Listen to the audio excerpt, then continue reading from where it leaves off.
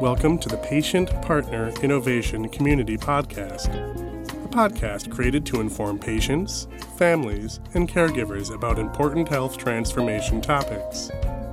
Since the 2001 Crossing the Quality Chasm report by the Institute of Medicine, our nation's healthcare system has recognized its need to improve quality of care by way of 6 important aims that make healthcare safe, efficient, effective, patient-centered, timely, and equitable.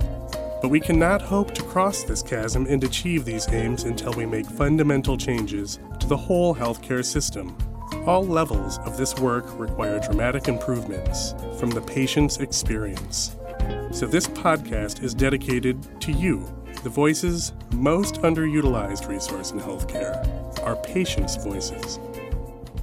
Welcome, and we hope you enjoy the Patient Partner Innovation Community Podcast. Hi, I'm Dr. Natasha Washington, President and Founder of ATW Health Solutions and sponsor for the Patient Partner Innovation Community. Follow the PPIC community online at atwhealth.com.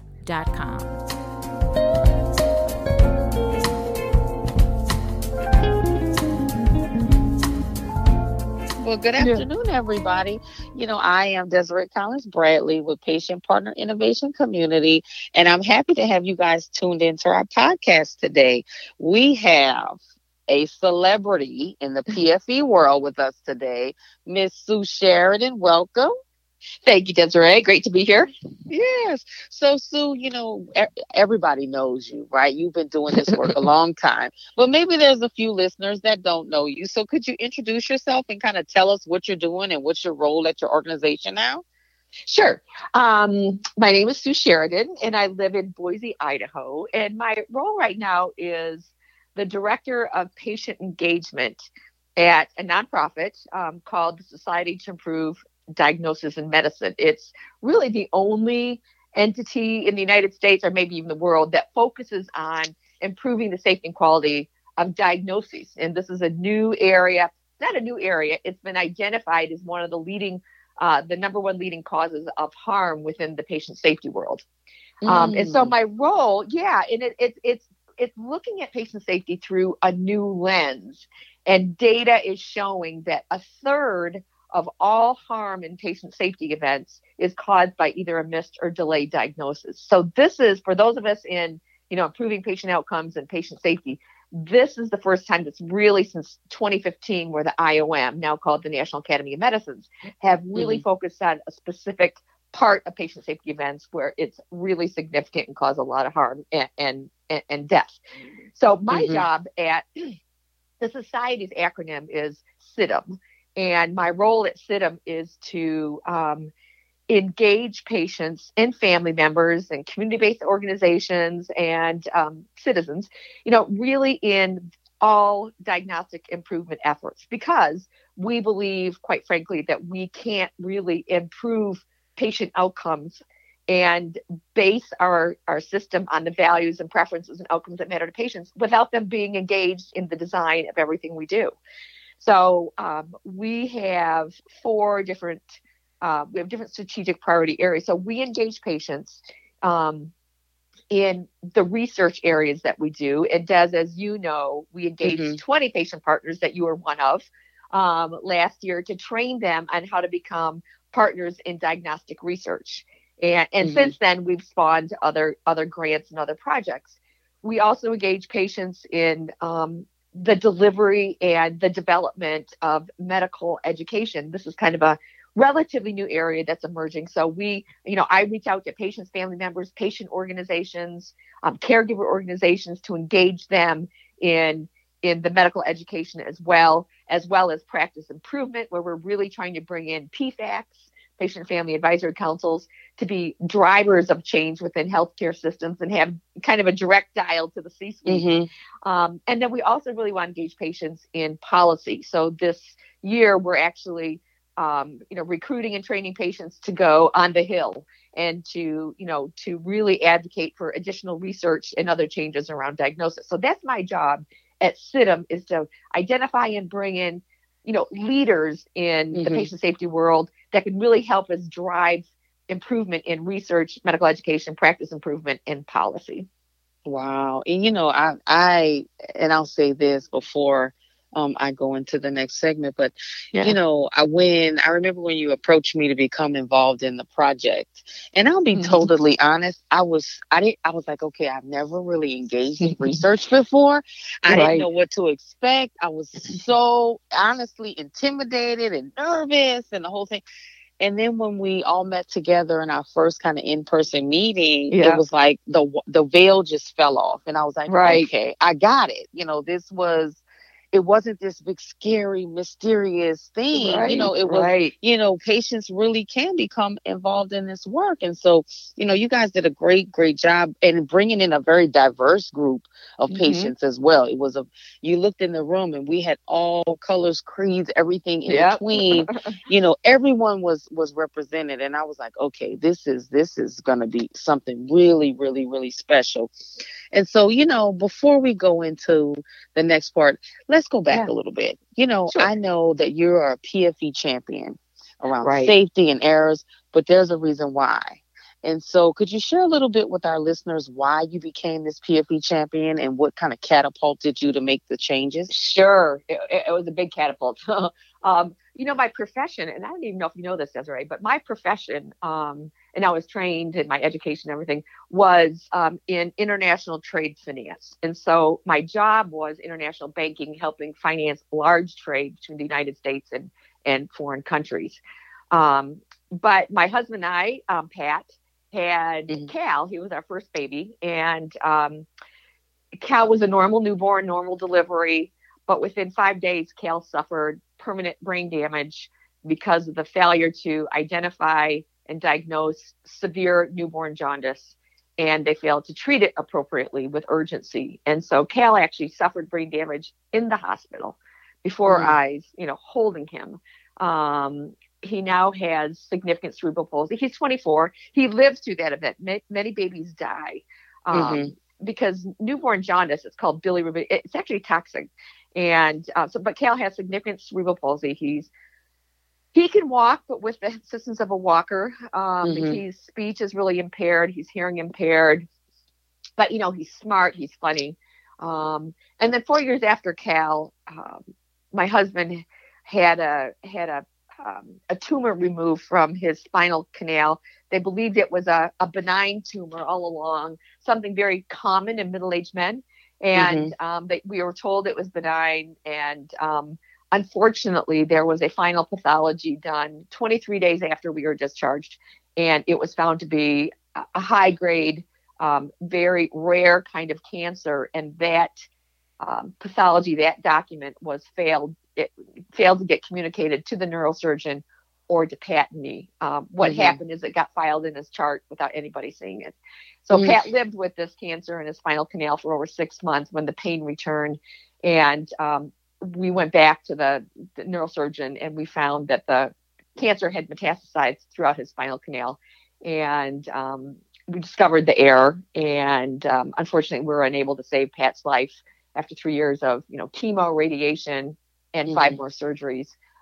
Pat became very disabled as well. He died in 2002. So I saw, I went from a very disciplined profession in banking, thinking that healthcare was also very disciplined and that there was a lot of auditing and oversight and standards and regulations. And I learned that no one was in charge of keeping us safe.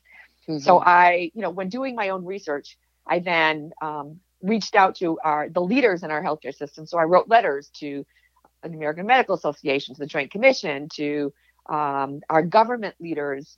And eventually I was invited to testify in 2000 at our nation's first summit on patient safety and medical errors. So that catapulted me after testifying. I made partnerships with the Joint Commission and CDC and other mothers of children like my son, Cal, who also suffered brain damage from jaundice. So we decided to partner with researchers, policymakers, medical education, curriculum developers, and change the standard of care, change education, change public health standards, which we did. So that's what got me into all the different levels and all the different sectors of making a difference and changing our healthcare system so it's safer. Oh, wow. And I remember hearing your story for the first time. And, oftentimes us as patients, as we become advocates and patient partner, however you want to label yourself, there's always a why. And so, Right. I like the fact that you took something very tragic, that why, and kind of turned it into something with a purpose. And so, it leaves a legacy, right? Pat didn't die in Right. vain, because Right. others have been saved and had outcomes that have Right. improved from, so, I just, it gives me chills. I tell people, in this PFE space, there's so many different ways that we can get involved. Right. And so, I urge them, come on, find your niche, and get the work, get the work done. That's right. I mean, and Yeah. honestly, I had to, I Hmm. had, we experienced so much grief and anger and Hmm. really disbelief that our system was so unsafe that I Hmm. really felt a responsibility to be part of improving it. Hmm. And I think a Okay. lot of patients feel that, Yeah, they do. They do. It's like, where and do I family take that members. energy? Where do I take that Right. energy? And I need to Right. do something with this energy. And so let's kind of go a little bit deeper in the research space, Right. before we get into the other spaces. But I know, when we were there at the first kind of meet and greet, and you told Hmm. us, and you said, take your what ifs, right? Take the Right. what ifs, what from your diagnostic era journey. Take those Yep. what ifs. And I was like, okay, how many, I had so many what ifs. I didn't Right. know, how to kind of tailor it down.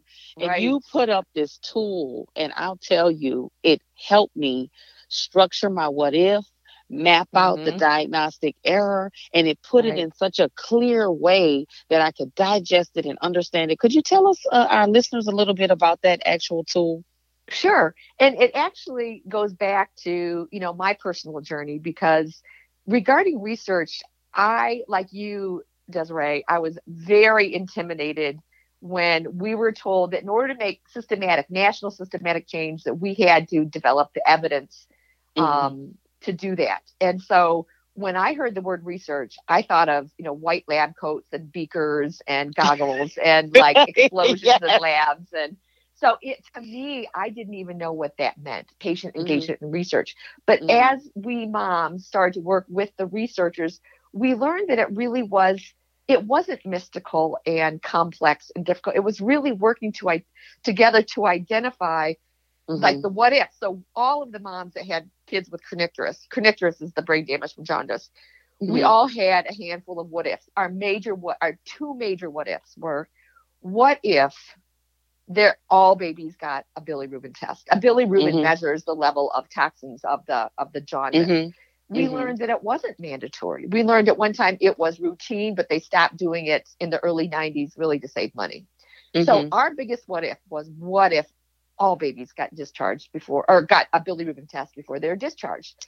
That Hmm. was one what if. The other what if is, what if all parents were educated about the dangers of jaundice, that there was a test that they could ask for? Hmm. So when we embarked on research, it was really, we boiled it down to that what if, and then we did surveys with CDC about what moms wanted to know, moms and dads, what they Hmm. wanted to know about jaundice. So that was actually, I didn't even think it was research, but developing surveys is research.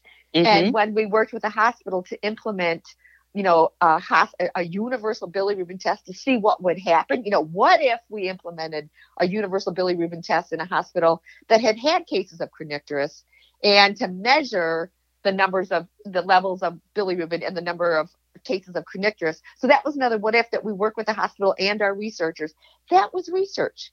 And so Hmm. it wasn't, as complicated as many of us thought at first, because it's really taking in our minds, what it's kind of a solution. In my mind, I thought, what if they'd only taken a bilirubin on Cal when he was in the hospital? So we turned that into a research question to say, what would be most effective? A Hmm. bilirubin test, a universal bilirubin test, or Hmm. visual assessment. That's what they were doing on our babies. They were just looking at our babies and guessing about the Hmm. bilirubin levels. So that turned into our research question. So I took that kind of, just having lived, through being a partner in research, and how it absolutely demystified research. And so we applied it to the paired group, the group that we're talking about, the Patients Improving Research and Diagnosis. And so I really try to distill it at your level, at the patient level, at the caregiver level, to really leverage what's in our minds. What were those what ifs? And then to map it on the National Academy of Medicine's diagnostic process that just walks you through the diagnostic process, from engaging the healthcare system, getting the right tests and getting the right referrals and getting the right history and physical, and then communicating. So that just seemed organic to me, that's what helped me as a patient in research. So that's why we all worked together when we had our face-to-face with the researchers to really take your whole story and then distill it down into what ifs that plotted onto the diagnostic process. Because there's so many what ifs that we all have, but what about diagnosis in that process? Can we drill down and determine the what ifs? And many of those turned into research questions or research topics. So it was humanizing it. It was humanizing and crawling into the patient's minds, because whenever there's an error and people are harmed, those what ifs haunt us. So we now we have a place to take those what ifs and turn them into research questions. And I'll say this, and for the other paired partners that were in the room, it was like the light bulb went off. We were all looking at each other like, okay, we can do this. We can do this. It has turned into other projects, and I see where the sky's the limit, and I see where CITM is really, wanting to engage the patients and bring them into the research. And then also too, for the researchers, it's scary for them, to engage patients. Most of them hadn't engaged patients, and, teaching them how to engage the patients is really important. So moving forward, it changes the culture of research. It takes that mystery away and that mystifying, like, ooh, research. The veil is down, and so we can all get in there together. Yeah, so I think that can I just make a real quick comment about the researchers? Because I think our researchers, they're esteemed, well-known researchers, but trained in traditional methods. And I think they also, they learn just as much as the patients, because I think they thought patients would be valuable maybe in a focus group but for patients actually designing and identifying what the research was going to be about really changed the dialogue. And they all agreed that this was, a real eye-opener for them as well. Yeah, absolutely. And I can't wait to see everyone at the DEM, which is the annual conference is coming up. That's right. And we'll all kind of get together, and it's going to be a really, really good time. I'm excited to see new researchers and meet up with the old ones that we got together. I'm excited about this partnership. I really, really am. So I want to shift us a little bit, and because you've done, I swear, everything under the sun in patient engagement, but I want to talk about technical expert panels. We're actually, ATW Health Solutions with Dr. Natasha Washington. They sponsor our podcast, and she has partnered with Rainmakers, and we are working to bring patients into technical expert panels. And so when you say TEPS, when you say the word technical expert TEPS, a lot of times when I speak to different patients, they're like, "Oh, what? What is that? What is that?" And then again, intimidated by measure development, not quite knowing how am I going to get input with all of these, researchers and stakeholders and measure developers. And so could you tell us a little bit about what is a technical expert panel and what is the patient role and your insights or any advice you could give our callers? Absolutely. Well, a technical expert panel, we just have to demystify what that is. And this is, I'm glad Natasha has identified this as a mechanism to integrate the patient's voice, there's a lot of technical expert panels. They're about measures, they're about reporting, so it's actually, almost like an expert committee.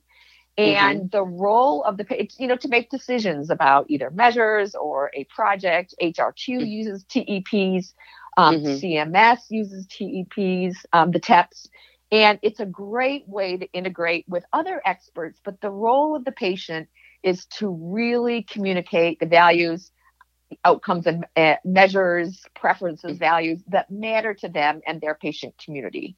And so on a TEP, you're not expected to be a scientist, measure developer, expert. You are expected to use your lived experience, that of you or your community, and really integrate what matters most to patients to either be measured or to integrate into the project. And so it's really being an expert in what you or your community knows.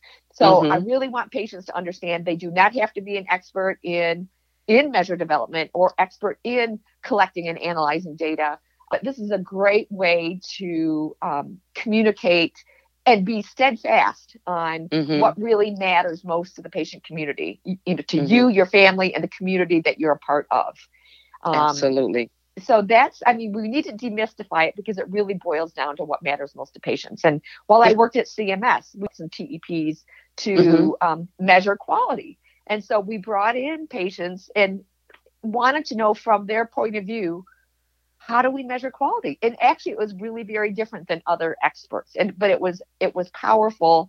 And now CMS is measuring patient-reported outcomes because that matters to the patient community. Absolutely. And, I tell, my peers, fellow patient partners, I think you just have to take a chance, right? And get started. I know some are like, oh no, I can't do that. Yes, you can. Yes, you can. You can do it. You can do it. You can do it. Just take that chance and get involved. And so, before, I've so enjoyed our conversation, Sue, but before I let you go, I'm going to ask you, for those patients that are listening, right? That are sitting at home or in their cars, on their phones and iPads, tuning into our podcast, and they're like, okay, how do I start? How do I get involved? What would be one little nugget of advice that you could give to the patients? Right. Well, the first nugget, and you've already said it, is believe that you can participate in research and other, engagement efforts, because the patients and caregivers, we are the experts in the kind of care that we want to get. And we are the experts in our bodies. Now, if patients, I'm sure patients listening to this will have their own what ifs about their care, especially if they had a bad outcome. And so, they need to reach out to entities like Natasha's, Google that. And if they're close to a research, a university that does research, researchers are looking for patients. I would say, join listservs such as that of PCORI's and get engaged with CITM. And you can submit your story to CITM. We have a story bank where we're collecting stories and, what ifs, basically. So we want to bring patients into our world that really, for those patients that want to make a difference around the area that they're so familiar with. So I would say, number one, have confidence because you are the expert. Number two, reach out to entities who are either training patients or conducting research, and learn about this research world. And, I think those two elements will give you a good start. So, and I just realized there's something else I want you to talk about. Yeah. Medical education. You were recently, you just told me about the medical education. You went to a conference and you spoke. And so could you tell us, before I let you go for the second time, could you tell us a little bit about that experience? Because that is, my other hat is medical education too. Fantastic. Well, this is, I want to say this is emerging new territory for patients, although it has been happening in an ad hoc way around the world. But I just returned from the International Association of Medical Educators, a conference that took place in Vienna, 4,100 people in the audience. And they invited me and another pair partner, Suzanne Trant, to address the importance of patients as educators. So there's a phenomena going around the world that's finally identifying that medical education is incomplete without patients as developers and deliverers of medical education at the medical, school level, at the continuing medical education level, for all clinicians. And so it was very well received, and there's a lot of momentum about getting patients engaged and looking at what are we teaching, to our medical students, and are we teaching truly patient-centered care? Are we teaching communication, empathy, and listening? Are we teaching that to err is human and that you need to disclose and apologize? Are we teaching, so there's so many opportunities for patients to get engaged with teaching schools and with continuing medical education, to partner with clinicians and educators So to really drive from the very foundation, education, the principles and even clinical aspects, we can reinforce and reignite some clinical aspects like identifying newborn jaundice. And what Suzanne spoke about, early diagnosis of rheumatoid arthritis, because if you don't, it causes significant joint destruction. And so teachers are now teaching residents in primary care how to, patients with RA are teaching how to, do early diagnosis. And so this is an emerging frontier that I think we all as patients need to really think about how we partner in that area, just like research. And there's no mystery about it. We can identify gaps in the medical education curriculum and help fill those gaps. Well, all of this is music to my ears. So, for our listeners, so you've heard ways that you guys can become engaged, right? You've heard you can get involved with research. You've heard that you can get involved with technical expert panels around measurement. And you've heard the tier, medical education. And so out of those three, I'm sure our listeners can find somewhere that they can kind of dive in and get engaged. Great. But, Sue, it has been a wonderful conversation. Always a pleasure. I think you are one of our PFE champions, and those of us in this PFE space look up to. So thank you for all your hard work and all that you do. It has been wonderful talking to you today. Yes, it has been great to reconnect with you on this, and I wish all the best of luck to the listeners, because there's a space for you out there in this big world, and we need you. We need patients and family caregivers to get more engaged. Absolutely. Well, thank you, listeners, for tuning in to our Patient Partner Innovation Community podcast. And as always, be engaged. Follow the PPIC community online at atwhealth.com.